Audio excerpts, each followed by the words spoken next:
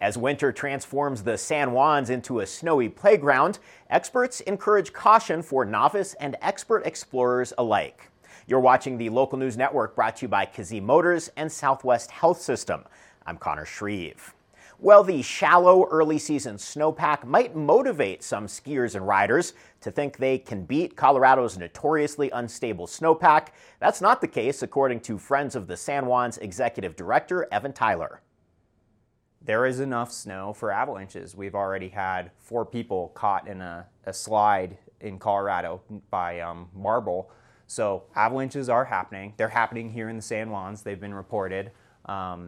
So just be cautious. There's enough snow out there to have avalanches. Even though it's not much, a little bit of snow can still really cause some damage. It's enough to sweep people off their feet, maybe carry them or even bury in certain situations.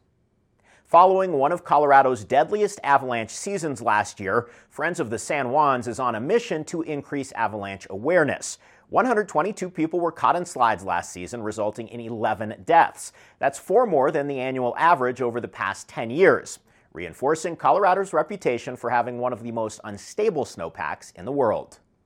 It's just the nature of the beast, and so we are trying to just early season let people know, hey, we're back in winter mode. Even though there might not be a lot of snow, avalanches are still a risk. And so getting people prepped for the winter and making sure they are going out with the knowledge they need and making smart decisions in the backcountry. Tyler says there are many more opportunities throughout the season to expand your knowledge base. We push them to take a class with maybe one of the guiding services around town. You can take a level 1 recreational class or a level 2 or even up through professional level classes.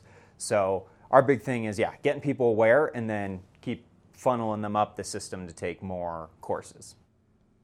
You can join Friends of the San Juans for 2 on-snow courses in January. The first is offered January 13th and 14th on Molas Pass, and the second is January 27th and 28th on Lizard Head Pass.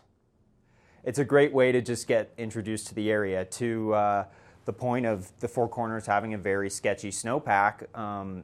If you're not familiar with the Colorado persistent slabs, scary issues, you definitely want to get somebody to show you around. Be really cautious in the backcountry. It's just very difficult to predict and avoid avalanches here. To sign up for on-snow sessions, visit Friends of the San Juans at thesanjuans.org. You can also purchase a membership and find more backcountry resources. For more information on this and other stories, visit montezumalocal.news. Thanks for watching this edition of the Local News Network. I'm Connor Shreve.